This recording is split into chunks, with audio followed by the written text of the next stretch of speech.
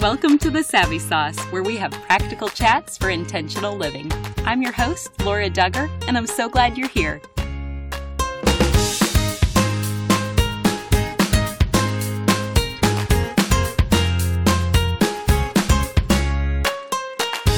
I am thrilled to introduce you to our sponsor, Wind-Shape Marriage. Their weekend retreats will strengthen your marriage, and you will enjoy this gorgeous setting, delicious food, and quality time with your spouse. To find out more, visit them online at windshapemarriage.org. That's WINSHAPE marriage.org. Thanks for your sponsorship. If you've listened to The Savvy Sauce for very long, you've likely already met today's guest, Kathleen Edelman. We loved getting to know her first in episodes 72 and 73 when we initially discussed how to understand temperaments to improve our relationships. So if you missed that episode, I recommend you start there before listening today, and I'll add links in the show notes. Otherwise, we assume everyone is coming in with at least a guess or a basic understanding of what their temperament is. So this is going to be version 2.0.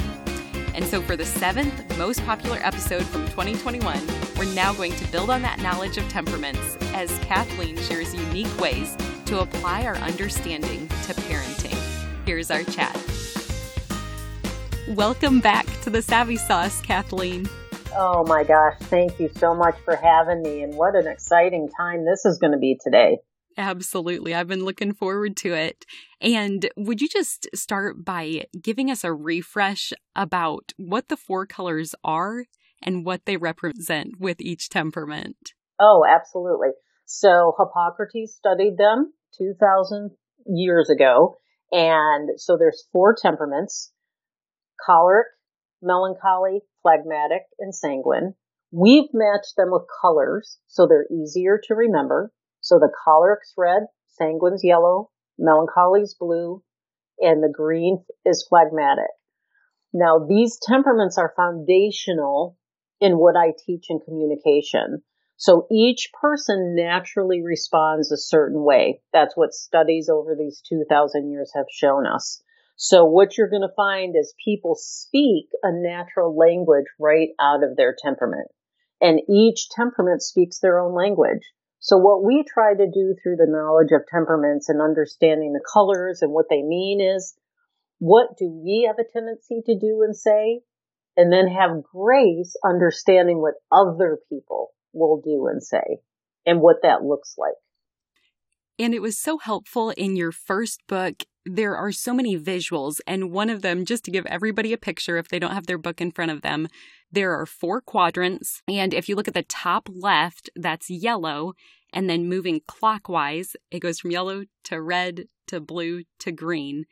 And so with that in mind, as we try to discover our children's temperament, how much diversity can we expect to exist within each of those types? Here's the thing we want to know. First, we want to look at that quadrant, and I think you're speaking about the charts that are in the book I Said This, You Heard That, which, if you have it, it's on page 65. The 2 top ones, we have to understand this when we're identifying our children. The 2 top ones are extroverts, meaning thoughts and emotions go outward. They talk before they think. The 2 bottom, the blue and green, introverts. They think before they talk. And then you have the side to side, Laura. You have the blue and the reds that are task-oriented. They're doers, where the green and the yellow are people-oriented. They'll pick relationships over tasks. So the first thing when we're even identifying our child is we can just look at those things. Then when they do an assessment, if they do an assessment, they're going to have a dominant and a secondary. Now, over the 30 years I've done this, the percentages, that's what makes people uniquely different. When, like, I happen to be a blue-green. My son is a blue-green. But I sit in blue much heavier than Bryce does. So even though we speak the same language, which this is what I teach is kind words, our thoughts and our words are very similar. Our innate needs are even the same. But we sit in that blue-green temperament a little bit differently. So what's going to be observed more quickly in me is the blue, where Bryce is a little bit closer to 60-40, where I'm like an 80-20. But again, when we're communicating, which is the key, we communicate much closer, much easier, much more fluent than even me and my daughter, who's a yellow-green.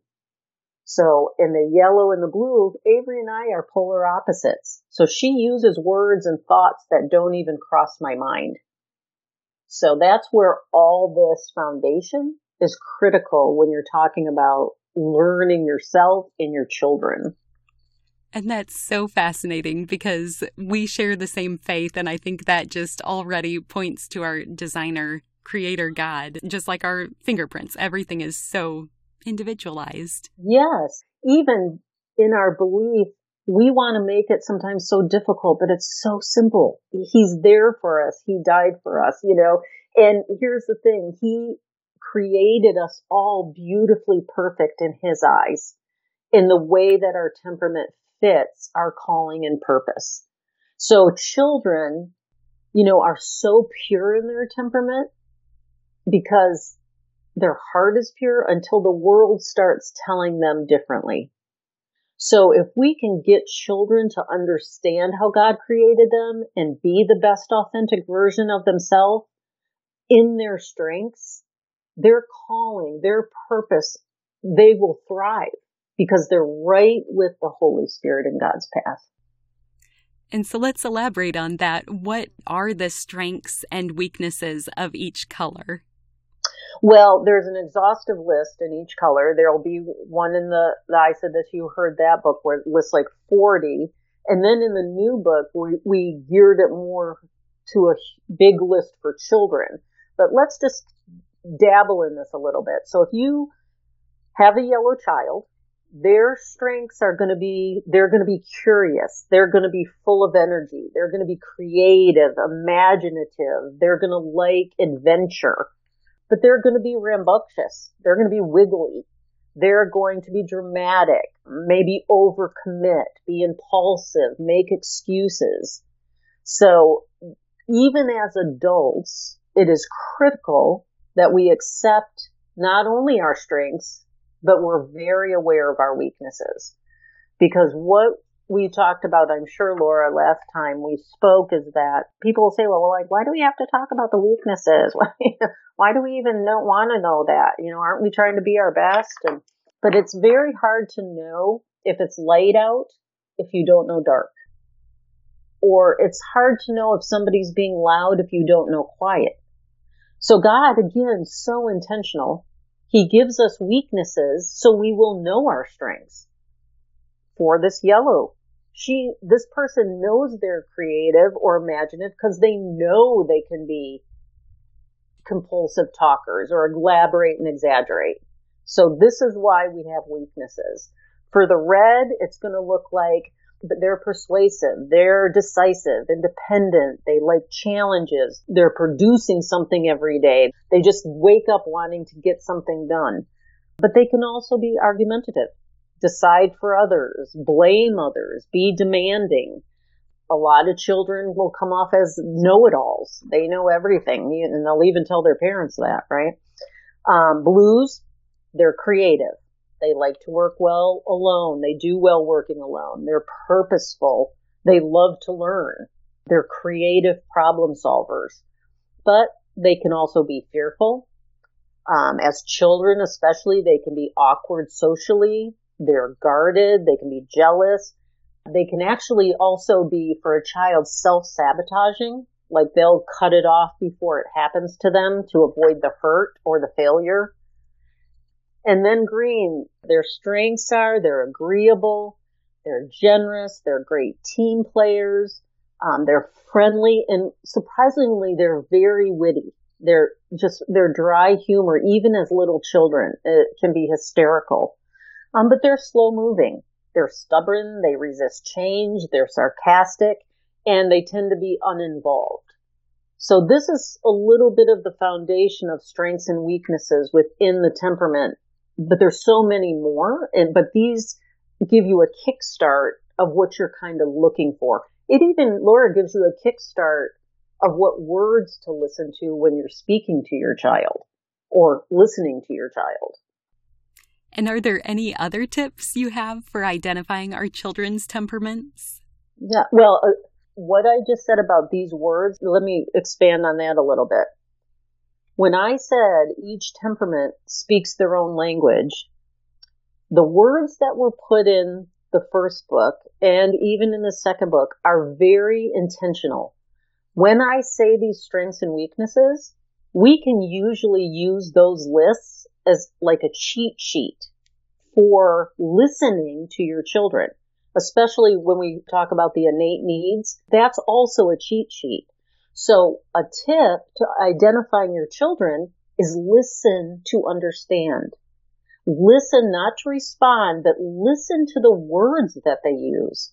My son would say something like, "What's planned today? I have to have a strategy, so I need to know what's going on." Okay, that's a very blue statement, because Avery would say, "Is anybody coming over today? Can we have a play date? Can I have Jessica over?" And I would say, "What are you going to do?" "I don't know. We'll decide when she gets here." Okay, that's a very yellow statement.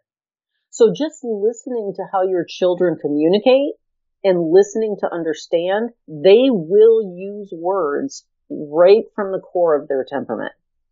Another way you can identify them, of course, is through behavior, or especially photographs. People take so many photographs right now. If you looked at photographs of your children, you will see the temperament playing right out in front of you. You'll have the child that's animated and hands up in the air and making a funny face. And you'll have the other child that literally looks like they're in pain. That you put them in front of you're taking their picture. So watching their behavior, but especially, Laura, listening to the words that they use. Or even in a discussion, not even with just you, but maybe with a friend or a teacher. Everybody will talk until they learn to be fluent in the other temperaments. Everybody will talk out of their own lens. And so for that picture example, the first one, the animated one, that would be a yellow. And I'm wondering, the one who looks like they're in pain, is that referring to the blue? It's probably the blue, or it's the green. If they were like lounging in a lawn chair and then you wanted to take a beach picture, they might be sitting there with their shoulders shrugged, like, take the picture already. I want to chill. The red might be organizing everybody in the picture. You stand here, you stand here. I'm going to stand here. And they'll look alert, and a lot of times have kind of a little fake smile, because they're checking the box. Oh, here's the annual family photo. Check the box. And now they're off doing something. Oh, wow. That's helpful. And I'm just wondering, are there any colors that we may frequently get confused, or they might be difficult to figure out until our kids are a little bit older? I love this question, because here's what we have to understand. First of all, you can identify a child's temperament as early as 9 months. What we want to remember with the temperaments, again, is that we're not labeling or putting children in boxes, or people or adults or anything. What we know is that people naturally respond a certain way. So when you're talking about children, you may get them confused a little bit. But again, if you listen to the words, it will clarify it. A blue child at home, where they feel comfortable, and remember the innate needs. 2 of the innate needs of the blue is safety and sensitivity. So if that young blue feels safe and they feel understood, and maybe they have a passion for singing, they will sing on the hearth in front of their family all day long, because it's a safe environment. But if you take that same child out and you go, "Oh, you're at the park," and you say, "Why don't you sing that song for my friend Jane and her kids?" That blue child will melt, because we want to never put a blue child on the spot like that without asking their permission. So again, I get parents that come in and go, well, when she's at home, she's singing and she's funny and this and that, but so I think she must have some yellow. And then it ends up being a blue child. So again, understanding them to the core is important. Also, there's nothing in even the strengths and weaknesses that one temperament owns. So for example, what do I mean by that? Yellows are often identified as funny or reds as, good leaders. Okay. Yes, they're innately wired for those things, but in the temperament strengths, all the temperaments can be funny. When you're in your strengths, all the temperaments can be a good leader. So again, how do we identify it? We watch their words. We see their behavior of how they're accomplishing it. What's the motive? How is it happening? So if you have a yellow child that sings at home and then you say, sing for Janie, and they sing away, but then you have another child that sings at home, but put it out in public, they jump behind your legs, that's a red flag. That's a different child.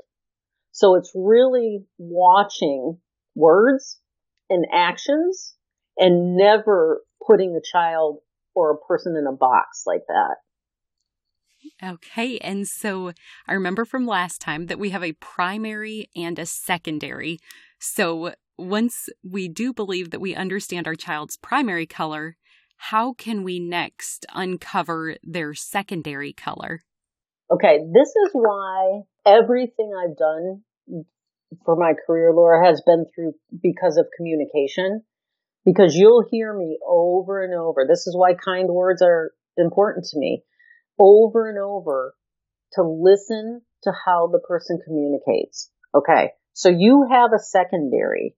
The secondary is, number one, always with you. Like when I have adults, they'll say, well, I think I'm red at work, but I'm blue at home. Okay, cannot happen. You're red and blue all the time. You may use strengths of your red at work and strengths of your blue at home, but you are continuously both temperaments all the time. And the reason I emphasize that is, again, back to the innate needs. That's the key point for what I teach. We're always from day one trying to fill these innate needs. So with children, at some point, we have to start watching for verbiage or action of their secondary. Because a green yellow is going to look very different than a green blue. A green yellow will say, oh my gosh, I'm almost done with school. It's almost Friday. I cannot wait to have friends over. We're going to have a bonfire and we're going to make s'mores. A green blue is going to say, oh my gosh, the week's almost over. I can't wait to chill. I'm not going to make any plans until I decide if I even want to go outside. I might just read a book. So it's just, again, listening to what they communicate. And then why is that important to you as a parent? Because you are responsible to be teaching them to be in their strengths and know that everything they're doing is motivated to be filling these innate needs. That's what separates me from all other studies, are those understanding of those innate needs. That's the game changer. Let's take a quick break to hear a message from our sponsor. I'm so excited to share today's sponsor, WinShape Marriage, with you. WinShape Marriage is a fantastic ministry that helps couples prepare, strengthen, and if needed, even save their marriage. WinShape Marriage is grounded on the belief that the strongest marriages are the ones that are nurtured, even if it seems like things are going smoothly. That way, they'll be stronger if they do hit a bump along their marital journey. Through their weekend retreats, WinShape Marriage invites couples to enjoy time away to simply focus on each other. These weekend retreats are hosted within the beautiful refuge of WinShape Retreat, perched in the mountains of Rome, Georgia, which is just a short drive from Atlanta, Birmingham, and Chattanooga. While you and your spouse are there, you'll be well fed, well nurtured, and well cared for. During your time away in this beautiful place, you and your spouse will learn from expert speakers and explore topics related to intimacy, overcoming challenges, improving communication, and so much more. I've stayed on site at WinShape before, and I can attest to their generosity, food, and content. You will be so grateful you went. To find an experience that's right for you and your spouse, head to their website, winshapemarriage.org. That's WINSHAPE marriage.org. Thanks for your sponsorship. Okay, so Kathleen, I think it's important to unpack what you mean when you say that knowing and leaning into these core needs of each color is such a game changer. It is because everybody has been trying to fill these innate needs since you were born. So number one, if you have a red child and you understand they are in their strengths or in their weaknesses, looking to fill loyalty, sense of control, appreciation, and credit for work. What we're trying to teach our children is, what do those definitions mean to you? After 30 years, what I did in the I Said This, You Heard That book is I put the definitions I heard the most to kind of kickstart the understanding of defining these innate needs for people. When you talk to a red, loyalty means, what I heard the most, Laura, was that it meant everybody pulling their own weight and having this person's back, like being prioritized. Okay, if you just know that now and you have a red child, you're going to immediately change the way you talk to that child. You're going to know that they're wired for quick decisions, leadership, delegating. They want to be part of the decision making. Even when they're little, they're independent. So have their back and appreciate them and say, hey, I really I think you could clean your room. In fact, I think that you could come up with a better strategy than I do, and I would love you to teach me. Okay, they would think that was a challenge. And they would be, well, Mom, I think this goes here, and Dad, I think this would be better here. And it may not be what we want, but at least we're filling these innate needs of the child. And they're going to take that all the way up into adulthood. Red adults have the same set of innate needs. So yellows, attention, affection, approval, and acceptance. This is what they're looking for continuously. And we have to understand that every choice we make, every word that we choose, remember, the words you use are the words you choose, are trying to fill these innate needs. Mine is safety, sensitivity, support, space, and silence. The first person who's responsible to fill these needs it's between me and God. And then my husband wants to know, he's not responsible to fill them, but in order to love me better, he would know them. And order for me to love him better, I know his. And then together we know our children. And then eventually our children knew us. So for example, Avery, who's a yellow, would say, when I would come home from work, she would say, Mom, I know you need 10 minutes because I know you need to process, but I have this great story to tell you. She, even at 10, showed me sensitivity and support. And then I was able to go and process, and then I would come out and be able to give her acceptance, attention. Attention for a yellow usually means full focus and eye contact. And I could come out to her and say, well, thank you for waiting. I am so excited I can listen to your story now and not have any distractions. So if we understood the importance and the impact of these innate needs, it would change every single conversation and relationship that you have. Not just parent-child, but work environments, coaching, teaching, siblings, everything. But it's from that core of innate needs. And so we've covered the red and then the yellow and the blue core needs. Could you give a few examples for the greens as well? Absolutely. The greens, this is our peaceful. So their innate needs are harmony, lack of stress, feeling of worth, and respect. So for example, a very quiet green child, respect the definition that's in the book. What I heard most was being asked for their opinions or ideas. So this is a child that I have to work on advocating for themselves, even adults. But when you go up to that green child and you say, hey, we're planning a family weekend. We would love to have your thoughts and opinions on what might be fun to do. That fills that green's value and respect. Now, we have to be prepared as parents for a green's response because they'll only have an idea if they're interested. They may say, if they're interested in kayaking, they may say, well, maybe we can go kayaking up in Hiawassee. But if they honestly do not care, that's when you're going to get, I'm good with whatever. I'm good with whatever you guys choose. And right then, again, knowing that temperament to the core, a lot of parents get their feathers ruffled when green children say that. But if they say it, they really do not care. But what you did was you asked them their opinion and idea, so you did feel respect. And as that green child learns, let's say I'm their mother, they may respond instead of saying, I don't care, you choose. They might say, I'll honor whatever you come up with. You're going to do the research because I know, you're blue. You're going to do the research and I'm sure you'll come up with something that's really fun for the whole family. See, now they're learning to use their words and advocate and love another person better.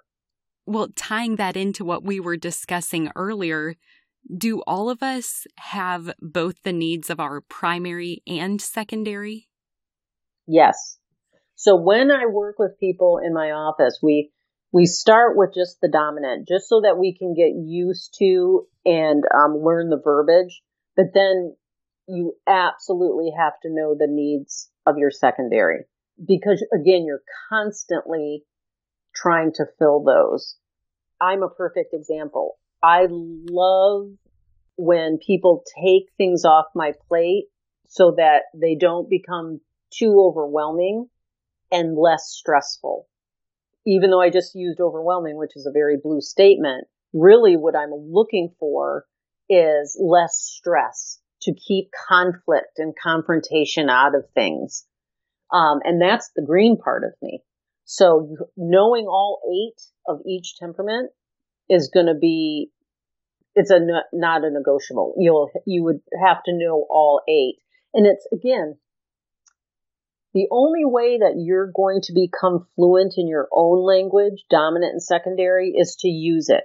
So, Laura, what I do is I go through these 4 steps.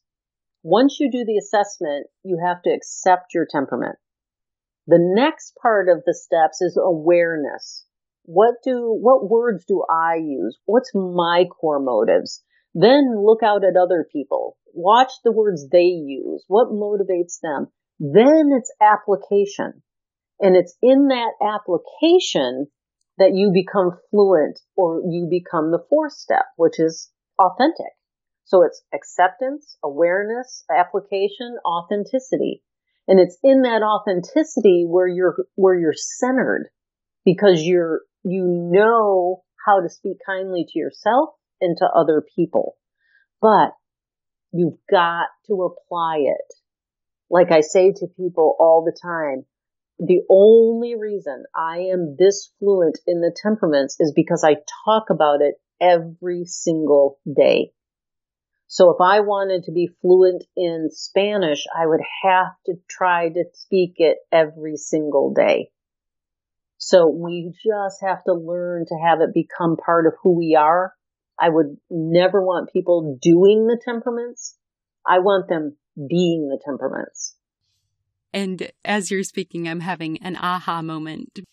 I am a yellow-green, but I've never realized how important the green core needs are. And even just being invited to share an opinion, that feels so respectful. And I think you're connecting that for me. And it then helps me understand none of my children are primary green, but we're trying to decipher if one of them has that as a secondary. And so now I think that helps me relate to them, and my husband's a green, so that helps as well. So thank you. You're welcome, because let me ask you a question.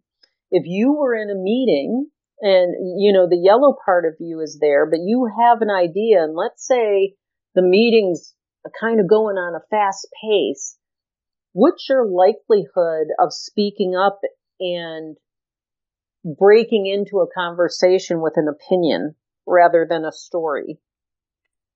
Not very likely, and especially if I don't feel safe, even less likely. Yep. And that's the green part of you. A thought process probably says, well, somebody else will think of it. Yep. Or, right? Just a lot was going on. Maybe I'll bring it up later.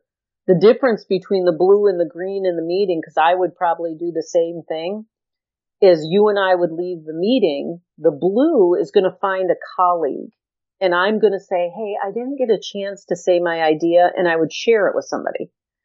When the green leaves the meeting, the idea usually goes with them, and it's never brought back up again.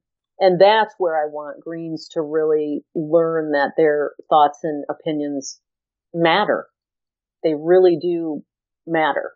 That's so good. Well, Ephesians 4:29 is your theme verse, and it says, "Do not let any unwholesome talk come out of your mouths, but only what is helpful for building others up according to their needs, that it may benefit those who listen." Amen. And you highlight how Paul uses this word let so that we know it's a choice. And if it is a choice, then how do we train our kids to choose to operate out of their strengths rather than defaulting to their weaknesses? First, we have to do it. That's the first thing. I mean, we cannot yell at our children and expect them not to yell, or use unwholesome or unhealthy wording and expect them not to do it. So that's the first thing. The second thing is why this verse is so point on to me. Is because you can literally make it a 4-sentence outline, because we have to teach them that every word you use you choose. So it's their choice. Nobody's making them say something or do something. But then what is unwholesome? A lot of kids go through and they think, well, that's curse words or, saying potty words and that's not what that means. It means anything that's unhelpful to another person. And then it even talks about the needs, Laura, in the verse. Any unwholesome words, do not say. So you can put your name in there. I'll use my own. This was a prayer that my own family did. And I still do to this day. My kids are adults. Kathleen, no unwholesome words come out of your mouth. Only what builds Brad up, who's my husband, according to his needs. And then I'd list all 8 of his needs and benefit Bryce and Avery. So we right there, changing and inserting your name into Ephesians 4:29 is going to change everything.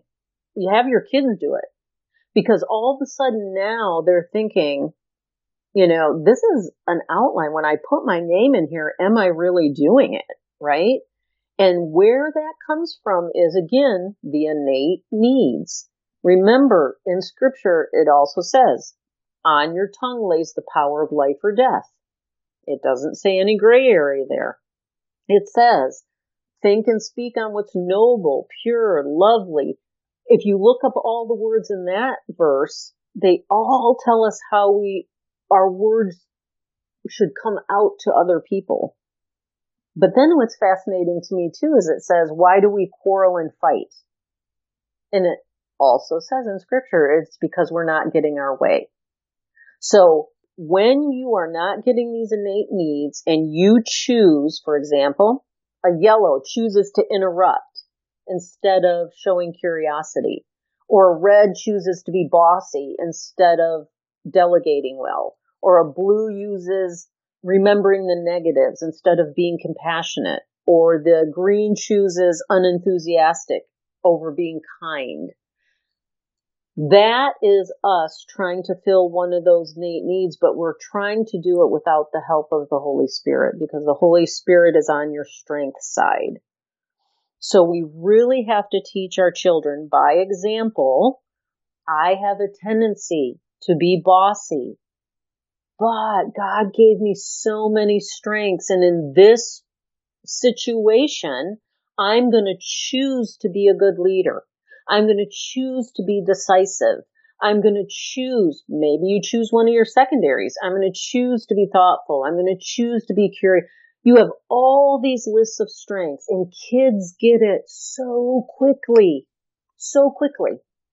But also as parents, we want to pause and say, okay, my child's throwing a tantrum. I do not want to react to the what that's happening. I want to respond to the why. What innate need is not being filled right now? And what can I help them with? Or what could I say or do differently to coach them through this? We have too many parents that react to the what and they immediately go into punishment. How is that teaching your child to stay in their strengths? No, we want to ask them, geez, what could you have said or done differently here? I know what I could have said. I know what my part was. What was your part? And what could you have done differently? Wow. So respond to the why rather than react to the what. Exactly. Most people react to the what. A child spills something on the carpet and they immediately, punishment. Okay. We have to remember that kids, we're trying to paint the white line before the guardrail. Kids especially are wired to hit the guardrail. That's how they learn. So just like most miscommunication is not intentional, a lot of children's behavior comes from them learning where the guardrail is. Do you see? So instead of punishing for them spilling the juice on the white rug, we get down and we respond and say, well, that was interesting. What was the thought process there? What did you think would happen when you did that in a calm way, right? And you get down and you clean it with them and you find out what they were trying to learn. And maybe it was, well, you were talking on the phone and I really wanted to tell you a story. So I knew if I told this, you would turn around. Okay. That in and of itself is a huge red flag on both your sides, that they know that they are going to get attention if they do something wrong. That's even in itself a whole new episode. It sounds like so much of this is training and teaching. So how do you recommend we point out our kids' negative and positive tendencies? Well, what I have found again over 30 years is we have just the reaction to the what going on, which we just talked about. But also, I find that parents, they are more shocked when a child does something good. For example, you walk into your child's bedroom and they made their bed. And you go, oh, you made your bed. If within your family values, one of the things is we make our beds when we wake up. We don't want to be surprised about that. We want to be surprised when they don't make their bed because it's out of character. It's out of the family values. It's not using their strengths. So instead it would look something like when I would say it to Avery, I'd go, I am really surprised you didn't make your bed today. Tell me what was happening. What was going on? There must be a story behind it because she's yellow. And she would tell me the story and we would be making the bed and I would go, I would absolutely see how that could happen. Next time that comes out of the blue, how do you think you might handle that? And she goes, well, maybe I'll tell you before, or I'll make the bed and then I'll call my friend. And they work it out on their own. So we've got to make sure that, first of all, in our homes, we have family values. Second of all, you want to, when they go out of character of their strengths, be more surprised. But then you want to make them aware of their weaknesses. In communication, we always, 1000% of the time, we want to validate what the other person is saying and then speak their language. So if Bryce showed frustration and he chose to throw his Thomas the train. My first thing isn't, why dare you, we don't throw our toys. I'm taking those trains away. How is that going to teach him to stay in his strengths? That's not going to teach him to stay in his strengths. It'll teach him to throw the train when you're not in the room, right? The kids are very smart. What I would do is I would get on my knees so he and I were face to face, and I would say, buddy, I can see that you are really frustrated. Tell me what part of the trains are frustrating you. Can you show me? And now I'm validating that his feeling is true. And then once he shows it to me, I say, so you're so good at strategy and building. What might you do different next time? And then he would show me. So now what have we done? We've guided him from a weakness to a strength. And there's no punishment there. He's looking for the guardrail. He's responding to his core need of sensitivity, which means to be understood.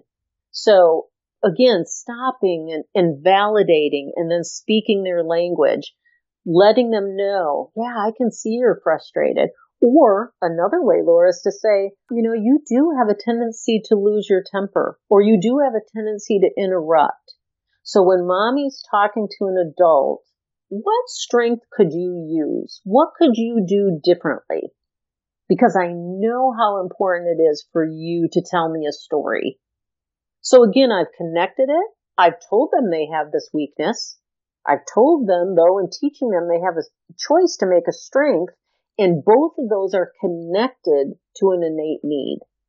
So we've covered a few ways to meet our children's core needs and longings. And we know we're not solely responsible for that as parents, and Jesus ultimately fulfills that. But then on the flip side, when is enough as a parent? And what I mean by that is, let's use that example of the yellow child wanting our attention, but we have deadlines or tasks that actually have to get done. So how do we pour into their core need and yet not neglect ourselves or our responsibilities? I love this question, and I actually love how you kicked it off.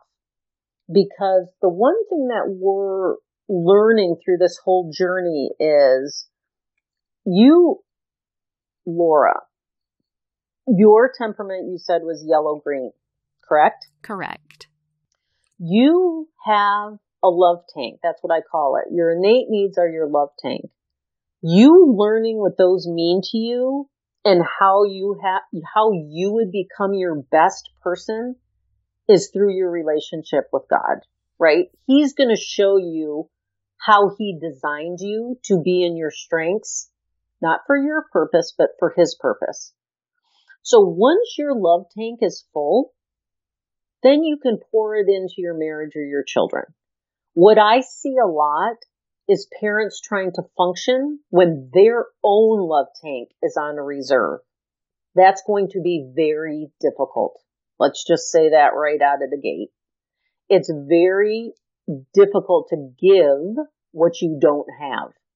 So it'll be difficult to parent in a way that we want to parent if we're not taking care of ourselves first, which is exactly kind of how you kick this off. The second thing about that, though, is once we understand our innate needs and we understand the needs of our children, the more you fill their love tank consistently, the less that they will feel they have to use their weaknesses.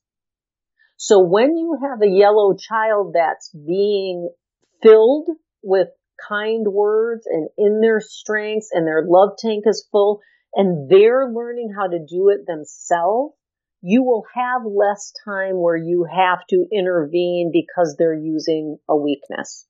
Let's just get that on the table too. But let's say what you're asking is you have a yellow child, again, that for some reason is choosing to interrupt.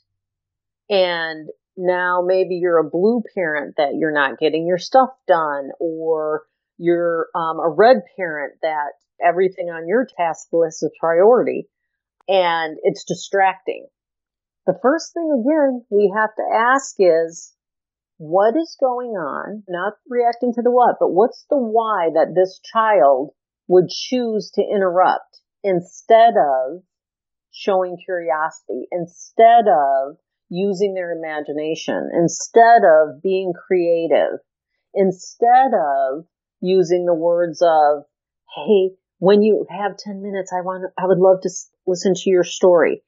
The thing is, I don't ever want loving another person to feel like it's a task. I think when we master this and we just use kind words and words that lift up, as it says in Ephesians 4:29, instead of tear down, you're going to get people who are functioning more in their strengths. So you'll have less time that you have to deal with the weaknesses. Does that make sense? It does. And I'm also wondering if there's a piece of maturity, because if a 3-year-old is having a really hard time controlling their impulsivity and interrupting, I'm assuming that would look very different than a 9-year-old struggling with that same thing. Another great question. First of all, let me say this because I get this all the time. Parents call me in a tizzy and they go, oh my gosh, is it too late? My kids are in middle school or they're in college. First of all, I think God's a God of perfect timing and order. So even your listeners that are listening for the first time today, this is when they were supposed to receive this message. So I think wherever you are when you hear it is exactly where you're supposed to be. Now, with that said, I would love children to learn this as early as possible. The reason I can say that now is somebody taught me a long time ago to not teach through something I haven't lived through. Well, I've taught the temperaments longer than both of my children have been alive. And I see the benefit from young children having this be a part of who they are. So a 3-year-old that understands that they are throwing a tantrum because mommy doesn't have the time to give them focus and eye contact right now, they can learn that at 3. You can tell them, I can see that you're frustrated because you want to tell me the story now. It is okay to go in the other room and roll around and throw your tantrum. And you let them feel it. They're feelers. And then you'll be shocked. You'll come back in the kitchen and they'll be getting a popsicle out of the freezer. And they'll be like, I feel better. And that's because you allowed them to be who they are. The 9-year-old, again, if that's when they learned it, let's use this. That if you have somebody a child who's learned it since they're 3, they will look like a different 9-year-old. If you start at 9, they're still going to learn it very quickly because children, again, until the world starts telling them something different, they learn the temperaments very quickly. So you're not too late at the 9. They're going to get it too because we're going to teach them age appropriate. Even if they're 15 and they're fully cognitive thinking now, they have the best questions when they work with me. Like, well, then how would this work if I wanted to go on a date or if I was interviewing for a job, and then they get their parents very quickly. So yes, it can look different, but it's also when they learn the information. Have you checked out our library of articles available at thesavvysauce.com? New posts are added multiple times a month related to parenting, intimacy and marriage, personal development, habits, and other topics connected to what we discuss here on The Savvy Sauce. If you sign up to join our email list, you're also going to enjoy little extras delivered straight to your inbox. Our hope is to encourage you to have your own practical chats for intentional living.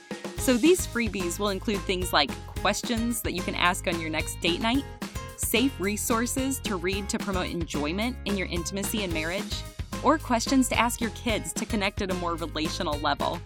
We hope you check out all the available reads at thesavvysauce.com under the Articles tab. Kathleen, what are some common rubs between the color combinations of parents and children? Right out of the gate, the hardest one, and it's the hardest combination even in marriage or friendships, is the red-green combination.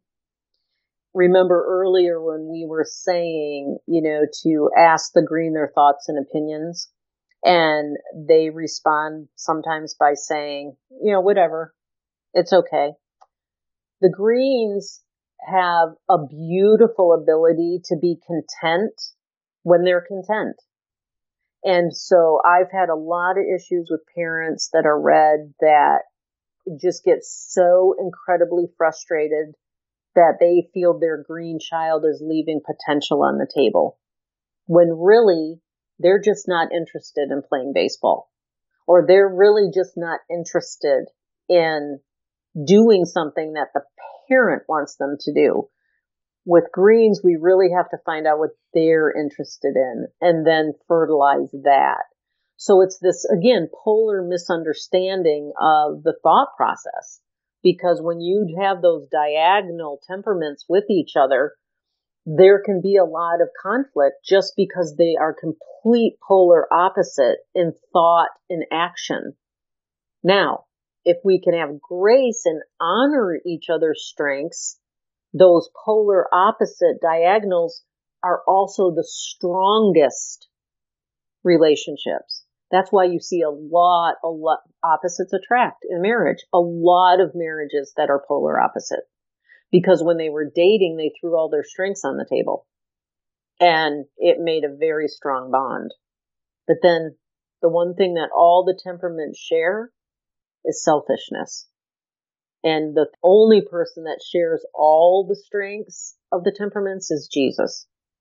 So there's going to be a rub between any diagonal temperaments. And then the second hardest would probably be a red parent and a red child.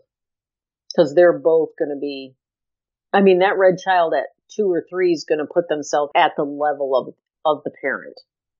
So knowing authority and where they stand, and then the parents giving them independence and giving them part of the decision making, it's workable. It's just, again, understanding the temperament to the core. And I think something fascinating that I've learned from you previously was when you look at those diagonals, you explained that the green parent, red child has the potential for much more conflict in the relationship rather than the other diagonal of the yellow and blue parent child, because one diagonal, the yellow and blue, shares some strengths, where the other, the green and the red, shares some weaknesses. That's exactly right. You remembered. So the blue and the yellow share creativity and sensitivity. So which lands on their strength side. You'll find many more blues, like they'll have a lot of yellow friends.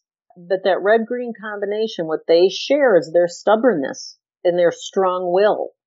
So there's the things that they share are on their weakness side. After your years of experience, it would be great to give a voice to the children. So as those children grew to be adults, what did you consistently hear from each of those adult colors when they reflect back about what they appreciated most from their parents? That's a great question, because what we also have to remember is words spoken over a child can echo in their heart for a lifetime. So I hope that every parent out there picks living kind words over anything else. But I think it was the thing that I hear that does the best is when they say, I'm glad you are my son, or I'm glad you are my daughter, or allow them to be who they were. My parents allowed me to be who I was, even though I knew it wasn't what they were thinking. So I took even that from early on, Lauren, and I said to myself when my kids were born that I'm going to really try to do is always try to see the world, not just through temperaments, but through their eyes. So now that my children are dating, I want to see why they love that person. What do they see? Not what I see. So again, letting the person be authentically themselves. The people who felt like they had that support, I think I hear that most often. Unfortunately, I'm going to be honest with you. I hear the things that tore them down more. And that breaks my heart. I think that's a very appropriate conviction, though, and that is why we're so grateful for your resources that you've made available. Will you tell us a little bit more about these books and where we can find or follow you online? Oh, absolutely. So you can go to kindwordsarecool.com. They will have access to both the books. The first one, I Said This, You Heard That, which is the foundation, 6-week study foundation with free videos, and an assessment that really is the thing you would, if you came to my office, that's what we would talk about. We would go through that book and use the activities in there for a foundation. Then, Grown-Up's Guide to Kids Wiring.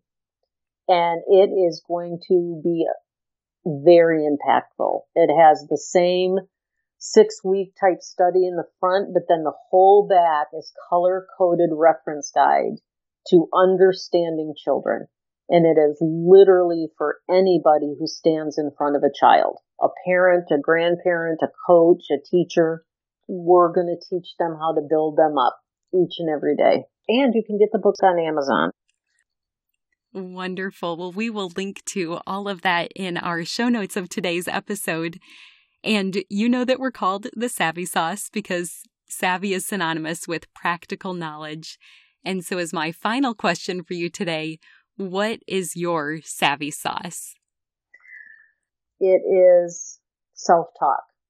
I think self-talk is crucial, important, and I think it determines your destiny of everything you do. Well, Kathleen, you are so wise and so gentle in your approach, and I appreciate your sensitivity to how our words can build each other up, and then your willingness and generosity just to impart all of that knowledge into us today. I appreciate so much getting to host you as my guest. Thank you for having me. I think if we could just give the world the gift of kind words, if we would collectively pause and think of our words before we say them and say each word that comes out of our mouth, we want it to be a gift to the person that we're speaking to. I think it would be life-changing. Amen to that. Ever since launching this podcast in 2018, our team has tried to release at least one episode every Monday morning. In addition, we also launched a secret bonus episode for paying patrons on the first of every month. But in 2022, we're changing things up a bit. We will continue to release the bonus episode for paying patrons, but on those weeks, when it's the first of the month, that will be the only episode going live, which means next week, on Monday, there will not be a brand new episode available for the general public. If you've benefited from any messages on the Savvy Sauce, we would encourage you to support our work through joining Patreon. You can go to thesavvysauce.com, click on the Patreon tab, click Join Patreon here, and then follow the prompts so that you can have access to all these bonus episodes and downloadable scripture cards. We hope you join us there. Otherwise, we'll see you back here in 2 weeks. One more thing before you go. Have you heard the term gospel before? It simply means good news, and I want to share the best news with you. But it starts with the bad news. Every single one of us were born sinners, and God is perfect and holy, so he cannot be in the presence of sin. Therefore, we're separated from him. This means there's absolutely no chance we can make it to heaven on our own. So for you and for me, it means we deserve death, and we can never pay back the sacrifice we owe to be saved. We need a Savior. But God loved us so much, he made a way for his only Son to willingly die in our place as the perfect substitute. This gives us hope of life forever in right relationship with him. That is good news. Jesus lived the perfect life we could never live and died in our place for our sin. This was God's plan to make a way to reconcile with us, so that God can look at us and see Jesus. We can be covered and justified through the work Jesus finished, if we choose to receive what he has done for us. Romans 10:9 says that if you confess with your mouth Jesus is Lord and believe in your heart that God raised him from the dead, you will be saved. So would you pray with me now? Heavenly Father, thank you for sending Jesus to take our place. I pray someone today, right now, is touched and chooses to turn their life over to you. Will you clearly guide them and help them take their next step in faith to declare you as Lord of their life? We trust you to work and change the lives now for eternity. In Jesus' name we pray. Amen. If you prayed that prayer, you are declaring him for me, so me for him. You get the opportunity to live your life for him. At this podcast, we are called Savvy for a reason. We want to give you practical tools to implement the knowledge you have learned. So you ready to get started? First, tell someone. Say it out loud. Get a Bible. The first day I made this decision, my parents took me to Barnes & Noble to get the Quest NIV Bible, and I love it. Start by reading the book of John. Get connected locally, which basically means just tell someone who is part of the church in your community that you made a decision to follow Christ. I'm assuming they will be thrilled to talk with you about further steps, such as going to church and getting connected to other believers to encourage you. We want to celebrate with you too, so feel free to leave a comment for us if you made a decision for Christ. We also have show notes included where you can read scripture that describes this process. Finally, be encouraged. Luke 15:10 says, "In the same way I tell you, there is rejoicing in the presence of the angels of God over one sinner who repents." The heavens are praising with you for your decision today. If you've already received this good news, I pray that you have someone else to share it with today. You are loved, and I look forward to meeting you here next time.